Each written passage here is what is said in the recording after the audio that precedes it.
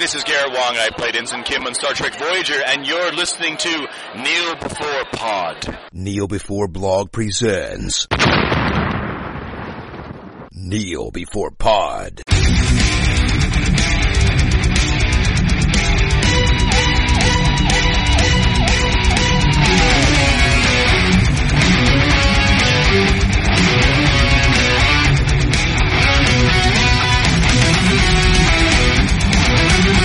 Hello, and welcome to the latest in our weekly Legion Review podcast. I'm your host, Craig McKenzie, and this week we cross the halfway point with Chapter 5, an episode that provides some answers while also creating more confusion.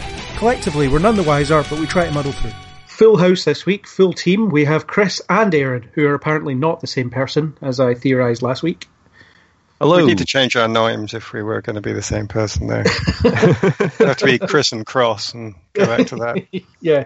But, you know, as with this show, all my theories are out the window. But yeah, how are we all? Tolerably well. Almost all right. I've recovered from killer man flu. Killer man flu. Yeah. Not just ordinary man flu, but proper killer man flu. That's great. Glad you're feeling better. So, unless anybody has anything spoiler-free to say, we should just descend straight into Dreamland and go straight into whatever plot details, if we can consider them spoilers, because who knows what's going on anyway. Yay for a slight musical number. So three or 5 episodes have a musical piece. Very happy with that. Not saying I want this to go full on Bollywood, but happy nonetheless. If the final episode goes full on Bollywood, I think we'd all be on board, though. Absolutely. They've been laying the seeds for the whole season, and finally we'll just accept an entire episode that's suddenly a musical. The other thing I'll say about this episode is not to come across as overwhelmingly arrogant, but see the earlier episodes, 1 to 4, I know that there's a lot going on and we don't have all the answers, but to me they've all been a mystery, and it's fair play that we don't know anything. And I've not really thought it was as mind-blowing as the internet seems to have said. Some of the review sites are going, oh my god, another mind-blowing episode, it takes it to a whole other level. And I've thought, shut up. It's a mystery, and it's nice that we don't know everything. That said, I'd like to join in with the internet this week and say, yeah, episode 5, what the frack?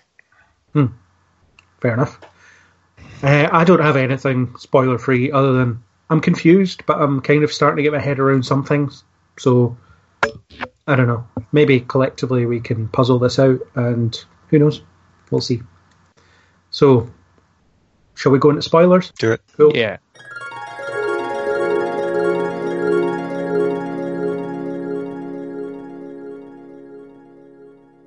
Okay, we can say whatever we want now. First of all, we've kind of got some answers this week, a couple of answers, although they may not be the truth. We now know that, or I say no in inverted commas, that David's mind is infected by some kind of parasite that takes over his body periodically. Which I don't think was delivered in the best way, you know, where you had Carrie saying exactly that on a screen. It could have been explained in a more sophisticated way, I think.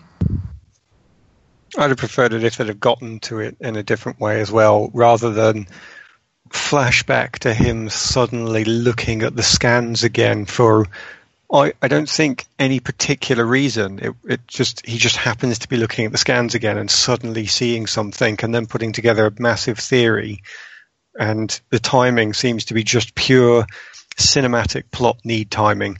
This is the reveal, therefore the character must come up with the answers. And it didn't seem as clever as some of the rest of the stuff. Yeah. Plus, it's the second half of the season, so they should start at least giving us something at this point. And I quite like the whole parasite idea, but I was kind of moving down that track anyway, because it's clear that there's more than one force at work inside David's mind, even if it is all just manifestations of his own subconscious. There's still kind of a different personalities at work. So even if it's not a parasite, I thought there was maybe something else in there. But you know what I was hoping for? I was hoping for it was going to be, as they've hinted a couple of times, that It was, yes, he is actually insane. He does have a mental disorder. You fought for ages to say that he's got powers and he's not really got a mental problem. But do you know what? Sometimes even mutants have mental disorders too. And it was just going to be an investigation of what happens when somebody this powerful really can't control themselves. I suppose it could be a metaphor for that right now, but I'd have been happy if it was just a split personality thing rather than something specifically sci-fi. And it still could be. Yeah, they've not ruled out. Yeah. I mean, it just seems like I've read this scan and I've deduced that there's something else in there, but there's nothing to really deny the fact that it's another aspect of his personality.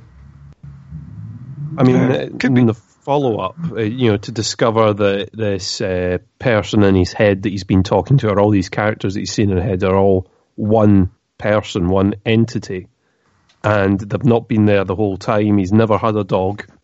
All those sorts of things will then play on him later. I imagine that would leave you sort of mentally reeling at the other end, even if they do deal with the parasite by the end of this series. Yeah. It reminds me of a very specific comic book thing. There's a villain in X-Men lore called the Shadow King. Basically, he's this parasitic entity that infects telepaths and kind of drives them insane and tries to take over their mind and stuff. And that's very similar to what's happening here, or seems to be what's happening here.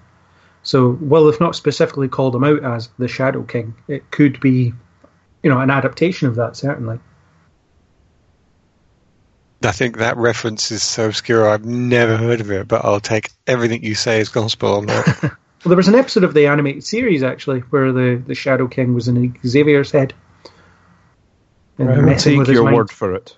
Yes. But I'm not an expert on the X-Men comics by any means, so maybe I will turn to Google at the end of this. But I have been trying to avoid as much as possible sort of Googling what's going on in Legion. Yeah, well, it's kind of broad strokes anyway. It's not like exactly like what the Shadow King would do in the comics, but it's similar enough. Goes after telepaths, tries to pervert their personalities, plays with their memories to try and corrupt them into doing what he wants, etc., etc. I think they are going to go down the route of it being another entity, though, rather than it being another part of David's mind. I know they haven't shut that down, but they've been laying it on pretty thick with the "it wears a human face." I don't think you'd go down all that effort where all of them were saying it's a parasite, it's a parasite. Everybody was saying it, and then turn your back on it. It felt like it was, no, you need to be aware of this point, audience, to me. Yeah. It kind of sounds like this is going to be important over the next 4 episodes, so deal with it. Yeah. I'm not sure how I feel about it, actually, as I say, just because I might have preferred it to have just been David. But obviously there's so many ways they could go now, it doesn't really matter. But the one thing I am really pleased that they did was say, I think it must have been Carrie that said this, no, David is still really powerful, because if he wasn't, this thing would have destroyed him completely. And I thought, thank God they're actually keeping that power level up, because otherwise it would have felt a bit too much like the end of level bad guy where they just defeat him and it's all over. And it's so interesting that the main character himself is ridiculously powerful. I think to have lose that, I would have been really disappointed. Yeah, it's almost ticking the boxes of questions that will be in the fans' minds as well. The whole, is it the entity that gives him his powers? No, it's not. It's, he still has powers. It's just this thing is using them. That's all. I agree. Yes, I completely agree. Absolutely. Yeah, and we also find out that David's adopted, which doesn't leaves really you open to still that. having Xavier as the father. Then that's in my notes. Xavier back on the table. It's all leading down that path for you, isn't it? Yeah, until they disappoint me in the final episode by revealing that his father is Magneto or something. But that'd still be cool. I'd still be okay with that. They didn't got any other answers to the family, though. They didn't really give answers in that sense, did they? They didn't say more about the father or the mother, or. Well, the adoption makes no difference in the context of this episode, really, other than it being out there as something that he has to deal with. That nothing has really changed. His sister is still essentially his sister. the people that raised him are still his parents. It's just but they didn't say why did they adopt him? Why did they have to adopt him? Was it a normal adoption, or did somebody turn up in old school movie style land and say, I've got this baby, I can't take care of him, you must do it, what's... Yeah. Because they talk about how, or his sister talks about the adoption and how they were going to tell him, but somehow didn't for some reason. Because he was already emotionally disturbed. You don't tell somebody who's already had trouble dealing with reality, oh, by the way, I would just like to undermine something else that's fundamental to your existence. I think that was the right choice. And it's kind of introduced quite late as well, so it's something that will definitely be developed over the next few episodes. It's pretty clear that his parentage is going to be important. Well, yeah, they've still got to do the whole snicker snack thing, and why is he being read these horrible fear stories about his mother? I mean, that has to lead to another answer. Yeah. I was kind of half thinking that Oliver and Melanie could be his parents, but that would be a bit too convenient. But would actually match with the fact that Oliver has supposedly got the same powers as David and is of the same power level. I mean, they made that parallel pretty clear too. Yeah, and I quite liked the conversation David and Melanie had about her husband. It was like, I met your husband. He lives in ice. But it's just this kind lives in a floating ice cube. Yeah, it's this abstract conversation where, she gets confirmed that his consciousness is still out there, but David's not also not being very coherent. Suppose it would give another reason to why Melanie is constantly wanting to save David and keep David. I suppose on one hand he's so powerful, you don't want him to fall into enemy hands, but even when the risk is so large in going after him, she still does so. Yeah, there's almost an element of hope with Melanie. She sees David as, I guess, hope that she can get her husband back and win the war and all that stuff. And the war keeps getting mentioned because, I guess her outlook is that humans or at least Section 3 and mutants are completely at war with one another. We've not seen much of the war so far, though. No. I mean, they have sort of kept that behind. If there is a massive war going on between mutants and humans, you've not particularly seen it. Yeah, I think the war thing is more of a point of view, though. Like with Magneto, he thought it was a war, even though it really wasn't one. But he thought of it as that, so he was kind of a soldier in that conflict, even though no one else was. Well, there's, as Chris says, they've really not given us anything to work with here. It could be either, so... Could be. I think there'll be more to that, maybe. But they haven't done any work with it yet, so maybe they're just kind of leaving it out there as something that she thinks, but isn't actually a thing. I think potentially the only thing we've got to work on is, I've been calling it Section 3 and looking online, and I think I actually remember this from last episode, I should have been calling it Division 3. Division 3. Why am I calling it Section 3 as well? But I think we just have been, but we've been using the wrong word. Strangely, they do seem more like a government than a private industry, though, with that title, Division 3. I've worked in the private sector for too long to know that they love better names than that. They want to call themselves something heroic and glorious, whereas the government's very much, no, it's box number 3, move along. Yeah. So, question is, what I'm leaning towards the government. Well, absolutely. There's something very government about their setup as well. Just the soldier gear and the weapons and the facilities are kind of sparse and whatever else. So they're not they're not all about decor, really. They're just kind of, this will do. This is quite good as a base. It'll be fine. I wonder to what extent that you can derive some information about the government and therefore the world it's in, though, by what we've been presented. And this easily is me coming up with far too strange and wild connections, but the very fact that their prison cells are all part of the same idea as the torture. You've got a prison cell in which you can't lay down, you can't comfortably put your food out so you can eat. It's all part of the keep you awake, keep you stressed, torture, into that small level. And you're thinking, so if the government supports this, that leads to an image of a pretty horrific government, or are they a secret organization and doing what they want? But it could go that way. Maybe this is going to be this horrible world, where governments are just evil, and that's the way it is. Yeah. One of those nebulous secret government agencies that answer to no one that you get in shows like this. Yeah, that would be a bit dull, but it wouldn't need to be any more than that, actually, I suppose. Yeah. They seem like nothing more than a nuisance anyway.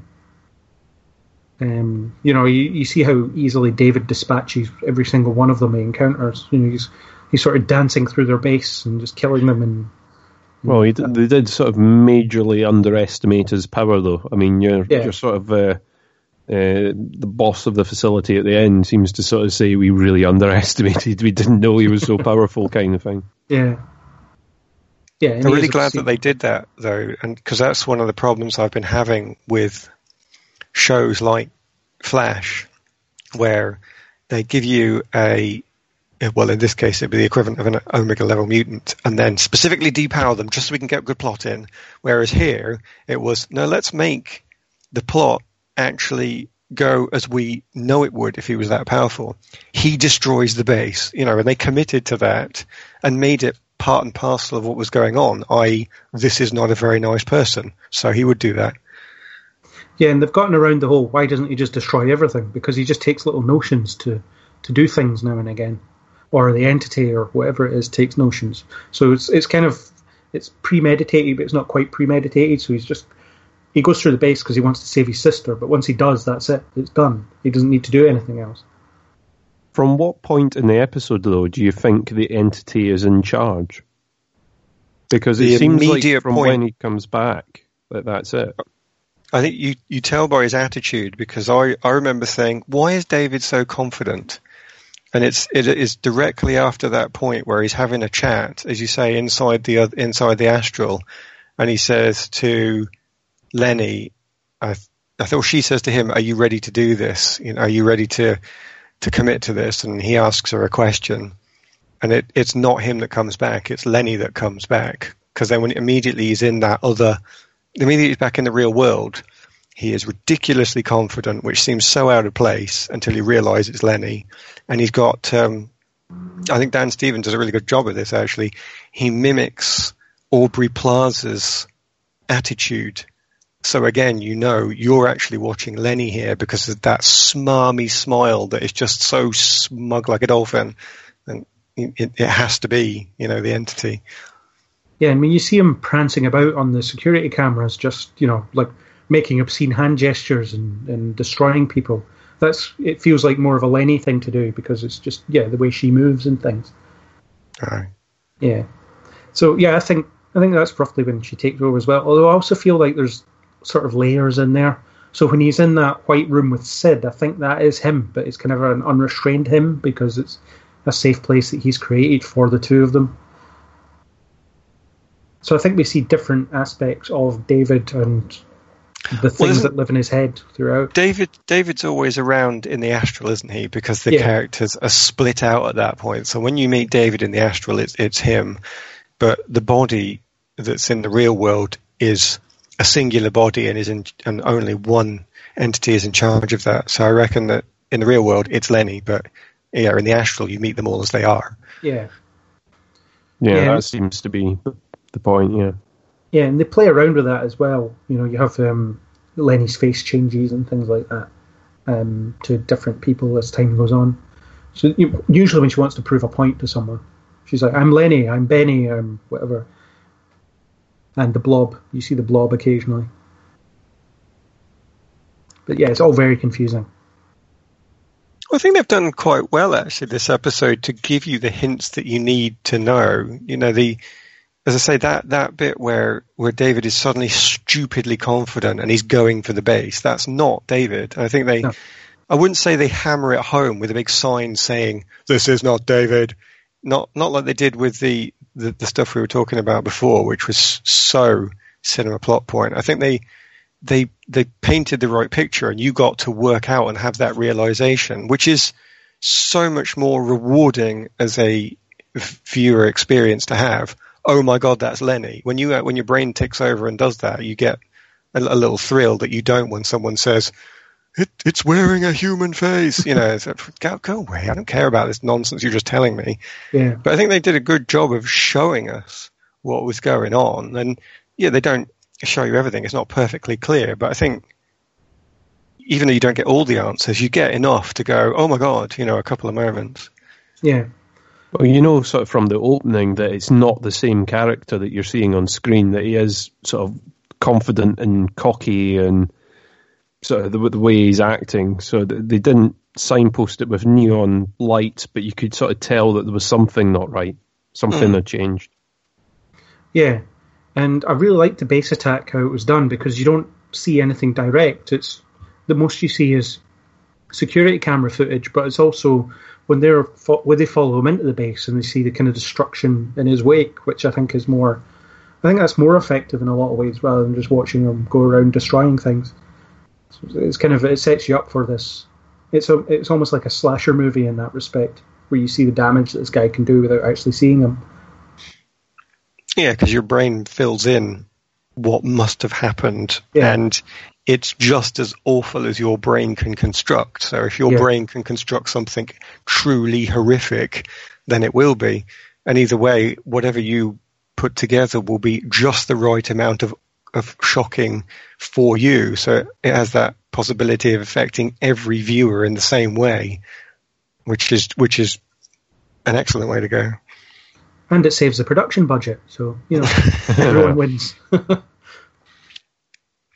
There's a lot of creepiness actually in this episode that went with that, I think, where you're seeing these agents half buried in the ground and you're wondering, how does that happen? And your brain just gets sidetracked into all the horrible ways that you could slowly die by being pulled into brick. That creepiness was matched by some of the incidentals, which I'd not heard so clearly before, and I don't know if it's just because I wasn't hearing it or if it was actually put in this episode. But I noticed that the incidental music that plays over David's smarmy Lenny face when he's smiling was pretty creepy, and the music that played over the sex scene this week, I can't even describe it. My notes are not good enough. All I've been able to put down is that weird music that played over the sex scene. Because it just was not, it clearly wasn't romantic. It clearly wasn't even erotic. It was just, and that just didn't work. That's not sex music. Whatever it is, that's clearly not what it is. And then it's kind of creepy strings. They tried to really, I think they tried to pick that up this episode to match the explosive realization of his power. I think that came in with it, but I don't know. I can't remember the other episodes well enough to really prove that, I don't think. I mean, the soundtrack was one thing. The lack of sound in particular scenes this week was another. So, that's my what the frack moment. This is the point where I'm looking at it going, okay, you've beaten me. I have no idea what's going on. Was that a gimmick or was that on purpose? And if so, I return to what the frack. I assume you're referring to the point where they go to his old house at the end and someone turns off the sound and everybody's doing the sound gestures and pointing at people and so on, and it was slightly amusing but also slightly threatening. I think it had purpose. I just don't know what it was. Well, there was the weird signposting line from Melanie which said, remember, we're in David's world now, we might be stepping out of reality. It's like, well, you don't need to say that. We've kind of got that might happen at this point. You can do whatever, and then you get nothing but creepy music. But it's not like we can't hear the characters making noise. It's the characters are trying to make noise and can't be heard. Yes, because there's a bit where Carrie is yelling and he's kind of annoyed at the fact, or he's terrified by the fact that no one can hear him and he can't hear himself. So there's definitely something going on there, and it's not just a stylistic thing. I don't know what's going on either. But does it have a purpose then? Did I miss a point? Did some character do that because taking away sound was going to achieve something, or did the demon do that because of some perverse show-offing? I don't even have the words. Why? It seems Why like was it there? to stop communication, to stop people being able to form an attack plan properly because they can't hear each other. I don't know. It ramps up tension a little bit, but not to the extent that I think they were probably aiming for. It could also I don't know if it was be... just an idea they put on the writer's table and it made it to screen. I'm not too sure if it will play anything in the future. It could also simply just be asserting dominance. You know, he can do this, so he will. I mean, the Lenny part of his brain is pretty unhinged anyway. Yeah. So it could just be something crazy that she or it or whatever the hell it is decides to do, just to mess with them. I do like the idea that it was a strategic battle plan to stop communication, simply because it then reminds me that it seems slightly overkill, because the main characters make a classic mistake that you should never make, which actually sort of annoyed me. And you tell me if actually I've misread this, but did they or did they not pointlessly split the party? Yeah, they pointlessly split the party. That so annoys me. They sent they sent Rudy off to die, and I thought that, and they might as well have. Melanie might as well have just said, "Oh, sorry, you're not in uniform. Here's your red shirt." It was just so blatant. And I was really disappointed then, actually, because it was like, oh, what a surprise! The eye is now Rudy. Didn't see that coming, and I don't. In this, you don't see things coming. No. In this, even though I reckon they've given us some good signposting, and I think you can work out some of the things that's going on. And I admit I've got plenty of stuff wrong. Still, they've been reasonably clever. But then just to do that and just slap you in the face with something so blatantly, we know this has been wrong since the 60s. I didn't like that at all, actually. Yeah, there was something kind of Scooby-Doo about that bit in some ways. It was about, we'll go this way and you go this way, and then we'll find the ghost and then we'll stop it. And yes. I was expecting them to stumble into a kitchen and be distracted by food or something at one point, but just because I had Scooby-Doo in my head when I was watching it. But yeah. But yeah, it's the classic splitting off thing. But it does give us a bit of a different question, I suppose, when thinking of the eye. We've seen him pose as people in the past, but we never quite find out what happens to the people that he changes into. No. Rudy is dead, but is it as a result of the eye impersonating him, or does he have to kill him to do that, or who knows? Well, is he dead though? Because it could just be illusion. He can. Yeah. He's called the Eye. Maybe he can just manipulate the eye. There's no reason why Rudy has to be dead, even though I've labelled him Red Shirt. But it could be that he's just able to change how he looks, and he's just knocked out Rudy, or it could be anything. Yeah. But you're right, we're not seeing it. Yeah, that whole sequence was confusing. Yes, it was. Yes, it absolutely was. I won't deny that. Even though I've got things wrong in the past, I think it's been this fun game where you try and put the pieces together, and you've had pieces that you can put them together. Even if you put them together wrong and come out with a totally different picture, at least you've been able to have fun doing it. But I think when we got into that house, I suddenly found myself working with 6-dimensional pieces that I didn't even understand, and totally didn't work. Yeah, although a big part of it was certainly the house part was, his relationship with his sister brings them back to the childhood home and so on, which kind of gets the truth out. They talk about it being where it all began. Whatever that's going to lead into, whatever that actually means, is up for debate at this point. But at least it gets the reveal out that he's adopted. No, and he's had this thing inside of him since he was. Well, how young is that little boy that runs around with a dog? Is he 4 or 5, something like that? Yeah, so probably. Yeah. Oh, so we know that he's had the entity, this parasite inside him since at least he was 4 or 5. But for all we know, it could have been since birth.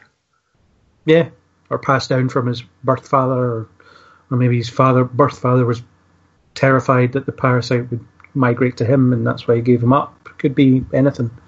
Yeah. So as Chris says, even more questions now come out about that, because knowing it's a parasite and knowing he's had it since it was 5 doesn't actually give you any real answers. It's just a step towards it. Yeah, and what does the parasite want as well? Well, so far the parasite seems to just want to be a jerk, which is not a bad motivation. You know, I've got powers, I want to use them, but we don't know that we know it wants to win or control or dominate yet. Yeah, or do anything really. Well, Lenny does say it, sort of, you being here is not part of my plan. You know, so you do get the impression that there is some sort of plan there, but whether it is just to cause chaos or, you know, something a lot more grand or schemier, you've got no idea. Yeah. And the parasite does allow for something that is quite interesting. It lets David be both a villain and a victim at the same time. On purpose, you mean, or is that how you're reading the plot? Well, I mean, he's obviously a villain in the sense that he's going around murdering people, or his body is, but he's a victim in the sense that he's being oppressed by something that's living inside of his own mind. Do we know that David has ever been the murderer yet, though? Could it not be that Lenny takes over and does the murdering? So maybe David's never actually been guilty. Yeah, but there's a measure of guilt attached to the fact that it's his body, even though he wasn't in control of it. So it's kind of there's blood on his hands, even though he wasn't the one using his hands. Yeah, but that's a perspective, though, isn't it? Because if you were trying to treat that person, you would actually convince them that they weren't actually in control. They're not the villain. So he's not really the villain. But that might be how he feels. It's the Angel Angelus thing again, isn't it? He kills people as Angelus, but that's not Angel because he doesn't have the soul. So it's a similar sort of idea. Well, I think it's a bit more in David's favour than that, though, because it is actually, well, at the moment it's presented as a different entity. The Angel Angelus one was interesting because technically it is actually him with a bit of him missing, whereas this is seemingly two entirely separate entities who are alternately in charge of the case they inhabit. Yeah, and I wonder if the separate entities make David redeemable in some way, because if it was a second personality that was still him going around killing people, then it maybe make it more difficult for him to be redeemed in later episodes, if that's what they wanted to do. That's what I wanted to see, though. I think that's the danger, I think, of having it as a separate entity, because when you do take that out, even though David will have guilt, it's the guilt that a human being feels because of the chemical situation of the body and the memories that go, the chemicals in the body reacting to those memories. But the truth of the matter is, it is not him. As soon as that thing is gone, technically he is innocent, and that's over. The plot is that he has to overcome that and believe that and feel that, and that can actually be a redemption arc for him. But the simple logical truth is that it's not him. Whereas if it had been his personality, then actually there's an argument for, well, it is part of him and he is guilty, which I think is more complicated and more interesting with it. But I don't know. I say I don't even know if this is metaphor yet. Maybe the entity isn't separate. Maybe it is totally metaphorically part of him. Yeah. It's a tricky one. If it's been in his mind this long, and if it's been influencing him for this long, then I imagine that it is part of him. It is part of his personality by this point. And, I know they've come up with a sort of restraining bolt or contraption that they've come up with. But what is David like under that? Because all we've seen of him sort of in his little mind palace so far is that he's cowering in the corner from it. Mm. Is he aware of what he's doing at the time, or is he just blissfully unaware until he wakes up? That was a nice little scene there, I think, where he was playing his little banjo and in a terrified way, and he's all the while looking over to the bathroom, hoping that Sid will, I don't know what he wants actually, save him from it, or he's just saying beware, and then you open the door and there's this cute little dog looking up at you, to the banjo music. I thought that was brilliant. That scene is just the whole TV series in one moment for me. Yeah, just all the clashing tones and all this stuff. Yeah. Was that the bit where he was playing the Rainbow Connection song? It is, yes. Yeah. Yeah, that was a bit of a strange interlude. I didn't get the song. What is the song? It's called, I think it's called Rainbow Connection. It's a Muppets song. Was it? Yeah, which is, way to traumatise the kids, I suppose. Well, there's no kids watching this show. There shouldn't be. But, that is the song. And I think, I guess, metaphorically, it could have to do with the whole rainbows are made up of different colours, but it's the same thing. It's one thing made up of different parts, and that's essentially what David is. Sort of. I'm totally Googling this now. I need to know. That's too excellent a connection to the Muppets for me not to know immediately what this is. Yeah, we have the Muppets. Or it could just be some bizarre thing that has no meaning, and it's just David wants to sing a song about rainbows. I think we demand a Muppets cameo now. Surely in his warped state of mind we can end up with Kermit and Miss Piggy somewhere. Don't see why not. I could quite go for one of the manifestations of David's rage is just some fluffy ball of death coming on going, "Animal!" I would enjoy that. Yeah, but we have a Muppet song. But I think it could be reading too much into it, but you've got the whole multiple colours being part of one thing, and that's... David is essentially that on one level, or a lot of levels, because he has all these multiple personalities flying around. There's at least two, I suppose. Because the Lenny entity thing seems to be everyone else. It's just playing around with them, I think. Yeah, I don't think there's any more than that. I think it is just the two of them where one of them gets the fun of having a lot of different costumes. Yeah. Look, did anyone else get a Twin Peaks vibe from the bathroom? Because it was all draped in red. I don't know Twin Peaks well enough. Is that something horrible to admit? Well, there was the red room where I forget the character's name, but he went in and listened to a small child speaking backwards, basically. It was parodied in Who Shot Mr. Burns as well. Maybe, but although this does raise the interesting question of which is weirder, this Legion or that Twin Peaks? See, I'm like you. I've not watched enough Twin Peaks to judge. I just got that distinct impression that any room that's lit completely in red is going to remind me of the red room in Twin Peaks. Well, maybe they are going for it. I mean, just maybe all these things that I've been trying to read into throughout the whole series aren't strong, meaningful plot points, but rather supposed to be evocative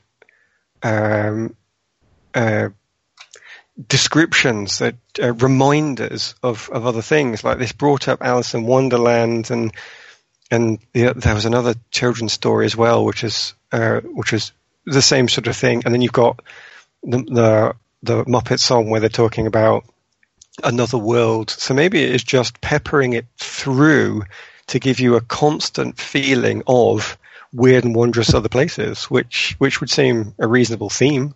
Yep. Yeah, because his mind is capable of anything, and it can show us anything. So we are literally getting anything. Yeah. Yeah.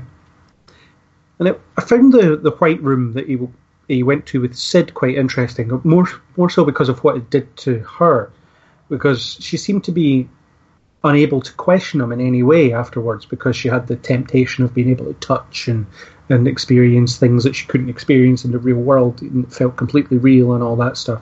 And then it was after that she was completely standing up for David, even when Melanie was trying to tell her that he might be dangerous, and she was like, no, he's my man, and I'm going to stick up for him. So I wonder if she could be heading down a sort of corrupted path in some way. Maybe. They've definitely kept her very teenage, I think, with that, because it's definitely not, as you kind of want to hear these days in everything, a strong, powerful female response. It's definitely he's my man. It puts him up slightly higher than her in some way, but it has that strength of teenage emotion. I feel this so strongly, it's all I can think of, and I act on it, which I would say is at least very consistent with who she's been so far. Both of them being teenagers. Mm-hmm. Well, he's giving her what she's wanted for her whole life, so that's quite a powerful motivator, definitely. Yeah, absolutely. Yeah. Even though it isn't real, in inverted commas. I mean, it's the next best thing, and she can't tell the difference. I think you noticed as well, when he comes out of the astral and he's really confident, she comes out with a matching confidence, even though it's probably a slightly different thing or reason behind it. But I reckon that she stands a lot closer to him. In a previous episode, she's said that even getting close to another person makes her skin stand on edge and she gets really uncomfortable. But when you saw her in this episode, even though she never touched him still in the real world, she was definitely very close in a couple of scenes. Yeah. And who knows, it could be the entity trying to corrupt her in some way. Well, I was going to say, because she's seen some of the characters out of David's mind as well. Outside of his memories, she's caught glimpses of characters. So does this mean that she's infected in some way as well? Could be. Very possibly could be. Yeah, I agree with the whole teenage assessment. She is kind of acting like this besotted teen. And she's just like, nope, David's great. He doesn't do anything wrong. He's, helped me get things that I want. No, not hearing a bad word said about him. It's quite naive in a lot of ways.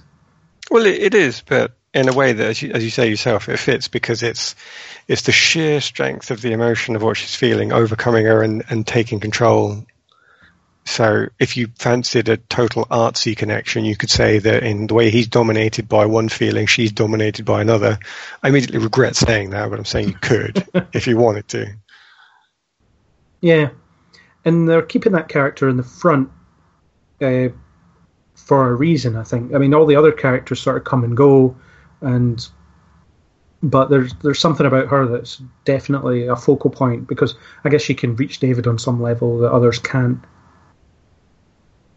I think the other characters have been noticeable for having a purpose. Yeah. Sid's is more obvious. Melanie's is obvious. Ptolemy has an interesting one, because in a universe where anything is possible, having a character that in the early scenes can say, no, this is real. How do you know? It's my power to know. I know about memories. I read memories. I know this is the real world. It's not a memory. I know. Is important for grounding you, because then you get that understanding of, right, yeah, I can trust this as a viewer because that is definitely real, because he would know that. And then equally, when it gets into the later episodes, and even Ptolemy starts to go, yeah, this is totally real. I think it is. Yeah. Because they've done that foundation building of, he knows his stuff, and now even he's a bit confused and nervous by this. It gives you that confidence that you can know it's something important. It's something real. It is actually a big and serious problem. I'm not quite sure though where Kerry and Carrie come into this, other than being the plot people. Their purpose hasn't been so neatly established in my mind like some of the other ones have been. Yeah, well, Carrie, he's definitely the scientist, isn't he? He's the one that can read charts and tell them stuff. And I guess Kerry is she's his opposite in a lot of ways. He's quite cautious and she's quite reckless, and he's almost a pacifist, but she understands that she needs to fight. And I think they're just playing with the opposites that they represent for each other, rather than giving them both of them a defined purpose. Yeah, maybe. I think somehow they feel slightly more, I am the thing the plot needs me to be. Although saying that, maybe I'm wrong, because Ptolemy's blatantly that too, actually, so now I don't know what I'm talking about. Cancel everything I just said. I think Kerry is more down the line of, we need a scientist or a hacker or a medic. If you look at most TV shows on this sort of line, they've always got to have the hacker, the expert, the person that can conjure up the MacGuffin device that can get them out of a bind. And I think that's pretty much what that character is providing. Yeah, and the duality is just makes it quite interesting. The fact that there's two of them and they share a body, except when they don't, which I'm still trying to figure out. Yeah. See, while we're on Carrie there, one of the reasons I wanted to bring her up was because did you see what she brought into the house when they were going to investigate David going back to his childhood home? No. Well, it was a weapon, and I'm trying to remember what kind of weapon it was. It was definitely a weapon, and it was not a weapon I was expecting to see, and it made me think, you brought what? What do you think was going to happen that you would need that? It's this massive spiked club. And I don't mean a club where someone's put some nails in. I mean, someone has gone to the effort to actually produce really long railroad spike nails and put them into a hefty baseball bat club. It was something out of a fantasy or dark fairy tale story that you would imagine being held by a troll or an ogre, and it was just a horrific weapon. Yeah, it puts Lucille in The Walking Dead to shame. It's a baseball bat with very bad means. Absolutely. And I'm thinking, was I supposed to take something from that? Because presumably she didn't always have a cupboard full of horrific weapons that she picks up now and again, or which one do I fancy, or that one. Is that an indication that something wasn't real?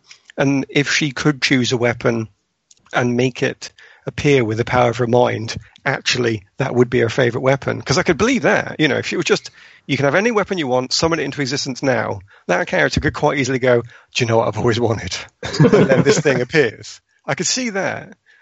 But she definitely gets some kind of thrill out of violence in some way. So, well, yeah. Yeah, so coming up with a weapon that would inflict a lot of needless violence on people could be something that she's just known for. I don't know. I mean, when you see her fighting in the previous episode, she, because it was done to music and everything, it makes it look like she's quite a skilled sort of martial artist. It's almost like a dance move when she's fighting. So it's not really the weapon you'd expect. There's nothing graceful about it. I would have expected maybe a samurai sword or a thing, but a sort of baseball bat with spikes in was probably not on my list. I did quite like the insight into how their mutation works as well. The bit where it was talking about healing, and it was, could you not just merge with her and heal her that way? And he says, no, we're a delicate ecosystem, and I would go into shock and die. I thought, it doesn't really add anything in terms of anything significant, but I think it's a nice little character moment that tells you quite a lot about how they're connected or how deeply they're connected.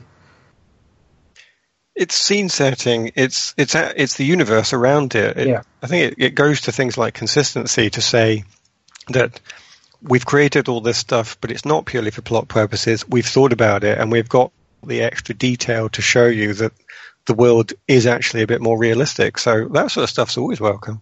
Yeah, it's scope. That's the best word to use, I think. Gives the show scope beyond its four walls, so to speak. Yeah. Did you think the same of the communication device, by the way? Because that was another thing that stood out for me. I just didn't expect them to do that.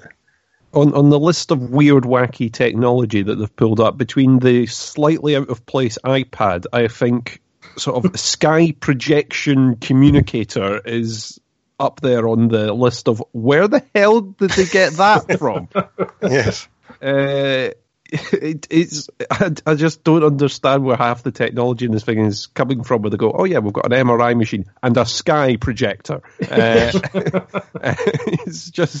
just seems like on the weird list of things for them to have between the bat and sky projector. I don't know what it's for. Well, I think that brings us on to the questions that's raised by the ending. Obviously it cuts straight to the asylum again, where Lenny is this therapist.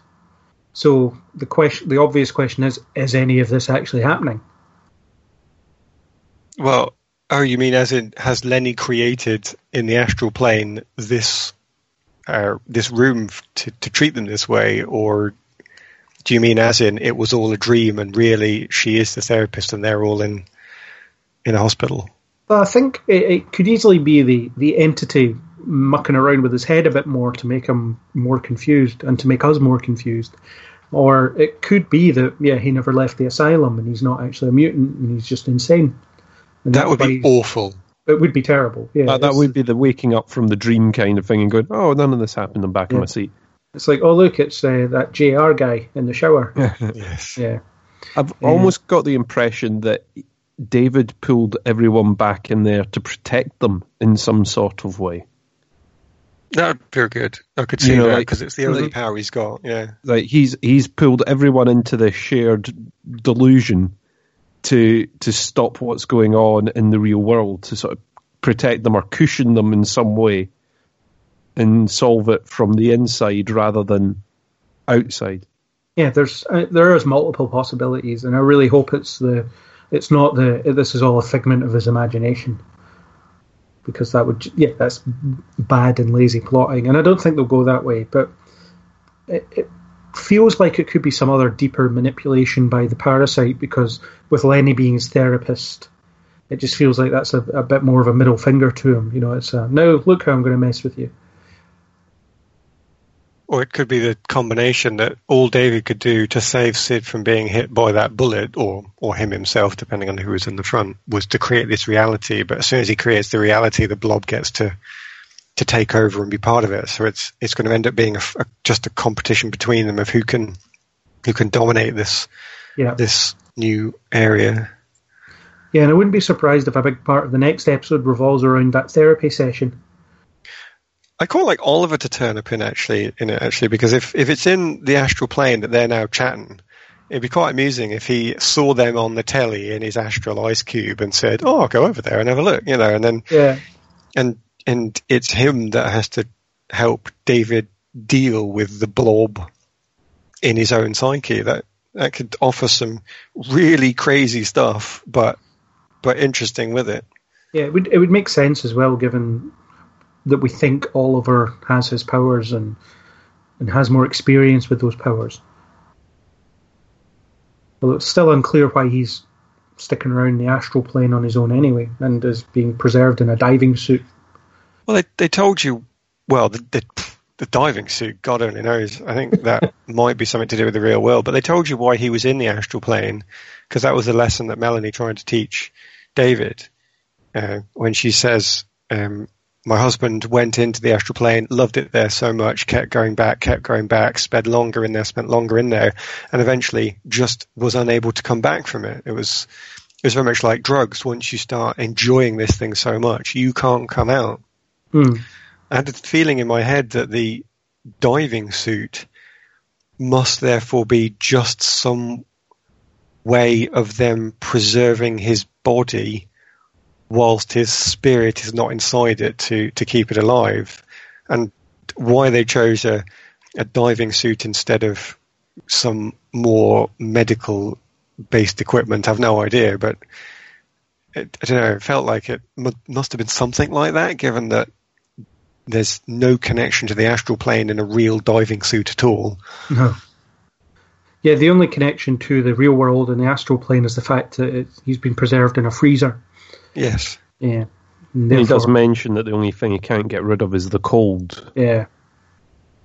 So whether the diving suit is just they had to come up with a solution to sort of put him in sort of cryostasis quickly, and all they had around was a diving suit to put him in.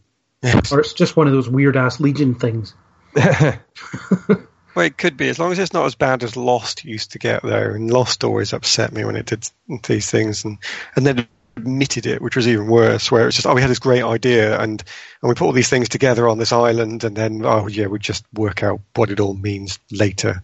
So if some genius said, we totally have to get a diving suit into this somewhere, and then later on everybody else is just going, why did we allow that muppet to put a diving suit in? Because we can't explain it. It's too late now. But yeah, it seems this show is not in a hurry to explain anything. So, I could see it going unexplained. Plus, maybe. We've all identified that any exposition feels out of place anyway. So if, Oliver suddenly comes out of the astral plane and he's like, well, you're probably wondering why I'm wearing a diving suit. Allow me to spend the next minute or two telling you. It might feel out of place. Well, or it ends up just being weird science again, because they it's no holes barred with the Weird Science now. Anything is possible. Which is, I think the whole episode had that. It was just let's really turn everything up a notch this episode and just make the Weird Science weirder and the powers more powerful and so on and so forth. I don't really have anything else. I can't think of anything else insightful to say about this episode. If I've said anything insightful already, I do think it's still interesting, and I find myself captivated and confused all the time when I'm watching it, and I find myself just kind of drawn in, being like, "Why is this going on? What's going on? I have no idea what happened in that scene, none." And it keeps, but usually it frustrates me when I don't get answers. But for some reason in this show, I'm not so frustrated. I'm kind of enjoying the ride, I suppose. I just hope it has a sort of satisfactory conclusion, or at least satisfactory answers. You know, like you were saying about Lost. And the way it seems that they just threw a lot of random stuff at the page and went, oh, hopefully we'll explain that, or we'll just throw it in to confuse people. They'll go off on a theory and it'll distract them from something else we've got going on. You know, we'll spin a couple of episodes out of this. Hopefully it isn't doing that. I'll be majorly disappointed if it does, but, you know, I'm still coming back every week to watch the weirdness. Well, I think I don't know yet if I like this episode. That's where this one has left me. I know that seems a bit weird, but I think there's always this danger when you do insanity in TV or film that you might cross the line. And I think this episode is where that line may have been crossed, and I don't know, because it depends what they do with their answers, because I found myself able to come out of my viewing in this episode. The last 4 episodes, I've just been hooked and been, theorizing stuff, but I've been fully involved in the plot. Whereas this episode, because it was just, that's a spiked club, isn't it? What's that viewing screen in the sky? And these things have somehow started to make me aware that I'm watching it again. And I don't know if that's a good or a bad thing. I don't know if it's going to go somewhere, but at any time when I'm starting to think outside the plot, I'm wondering if it's crossed the line. Because one of the things I've got in my notes, by the way, is I noticed that the telekinetic guy doesn't care where the doors and rocks he throws lands. And I thought, that's a really pointless thing to have written down. Who cares where the doors land?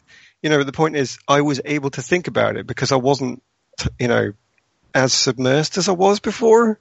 Mm. But equally, I don't know if that's because, no, they're just taking up the weird because they've got somewhere to go with it or not. But I think we're on, this episode for me was on a line. And if it's a 6-dimensional line that I don't understand, then great. But if it is that old line of, yeah, we've just turned insanity into crazy stuff, then I think that's a danger point. So episode 6 might be very important for me to see what type of line it really is. Yeah. I've actually advised a few people that are thinking about watching this show to kind of wait till it's finished and then watch it, because I feel like it might make a little more sense that way. Week to week, I'm finding it just quite hard to follow, but in a good way. I quite like that it keeps playing around with reality and perception and things like that. But I feel like maybe once all 8 episodes are there to be looked at as a cohesive whole, then it could all fit together, or parts of it will at least fit together. Right, I've got one more thing I want to throw in. Okay. And in the spirit of not having a fucking clue what's going on, I want you to interpret what this note that I wrote meant. What scene am I referring to? And by the way, I don't know anymore. This is something that I've written just before the words "spiked club?" ? So it's before the Spiked Club, and it's the note before it is split up and red shirt. So that clearly they're in the house. Yep. And it's just after Rudy's gone away, but it's before, Kerry comes in with the Spiked Club. And I've written violins and didn't see what focused to. What the hell was I thinking when I wrote that? Was that not the way the soundtrack was going with the violins? So there were violins playing on the soundtrack. So yes. What did the camera slightly focus towards but didn't properly focus on? What What did I miss? Was it not supposed to be the mirrors and stuff in the background? I'm trying to remember properly myself. I did do a sort of second viewing, but I didn't get as far as the house at the end. But the bit I found weird in the house between the silence and stuff was the mirror at the very end, when sort of Sid almost seems to fall into the mirror, or the mirror sucks her up in a way. That was what I found a bit weird in there. Maybe that's what they were trying to get over then, just to get you to look at the mirrors, because certainly Lenny comes out of the mirrors. Yeah. And then torments Sid. I'm gonna have to fast forward now and have a look for the violins and the split open red shirt. Absolutely. Right, yeah, tell me what that is, and tell me if I've missed something stupidly important that I needed to know for episode 6. This homework for next week. It is, yeah. Answers on a postcard, please, to Kneel Before Blood. Yeah, or if any listeners are listening, the comment section is a good place for this sort of stuff. I don't know. Good, I'm glad I got that out. Yeah, if everybody can tell me, then brilliant. Chris, do you have any other bizarre observations that you made that you should assign as reading? I think we've covered everything, really, that I was going to mention.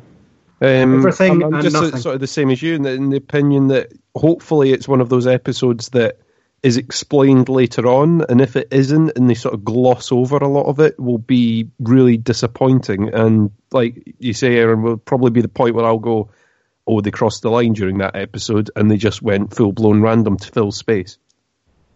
Yeah. Be interesting to watch all 8 when it's all aired, and then see what it looks like at that point. I might go and just binge watch it on an afternoon or something. It's a long afternoon, but 8 hours. That's a working day, so I could just watch it all in one day and see what it's like. But I don't know. Maybe after I've seen it once, I'll be like, that's enough for a while. Let's go back to more traditional storytelling. My brain can't handle it. I don't have anything else. So do you think we should wrap up there? And what do we hope happens in the coming episodes? Do we hope we get answers, or do we not want answers? I want answers. I'm okay with a slight drip feed of answers till the end again. I just want it to have meaning and, as Chris so well put it, not go full on random. Yes. No more sky screens. Well, you've already got sky screens. You can't unsky screen once you've sky screened. So, I don't know. There's all sorts of other random stuff they could be doing, though, I suppose. So, yes, that's all from me. And is that all from everyone else? Yep, that's all my brain can take, I think. That's it for me. We are legioned out for this week. So I bid thee good night. Bye. Bye. That was our discussion/review of Legion Chapter 5. Lots of confusion, but still hungry for more. A special thank you to 331 E-Rock for the supplied music, and if you like what you heard here, please do subscribe on iTunes, YouTube, or any major podcasting app. We hope you join us on the next Kneel Before Pod.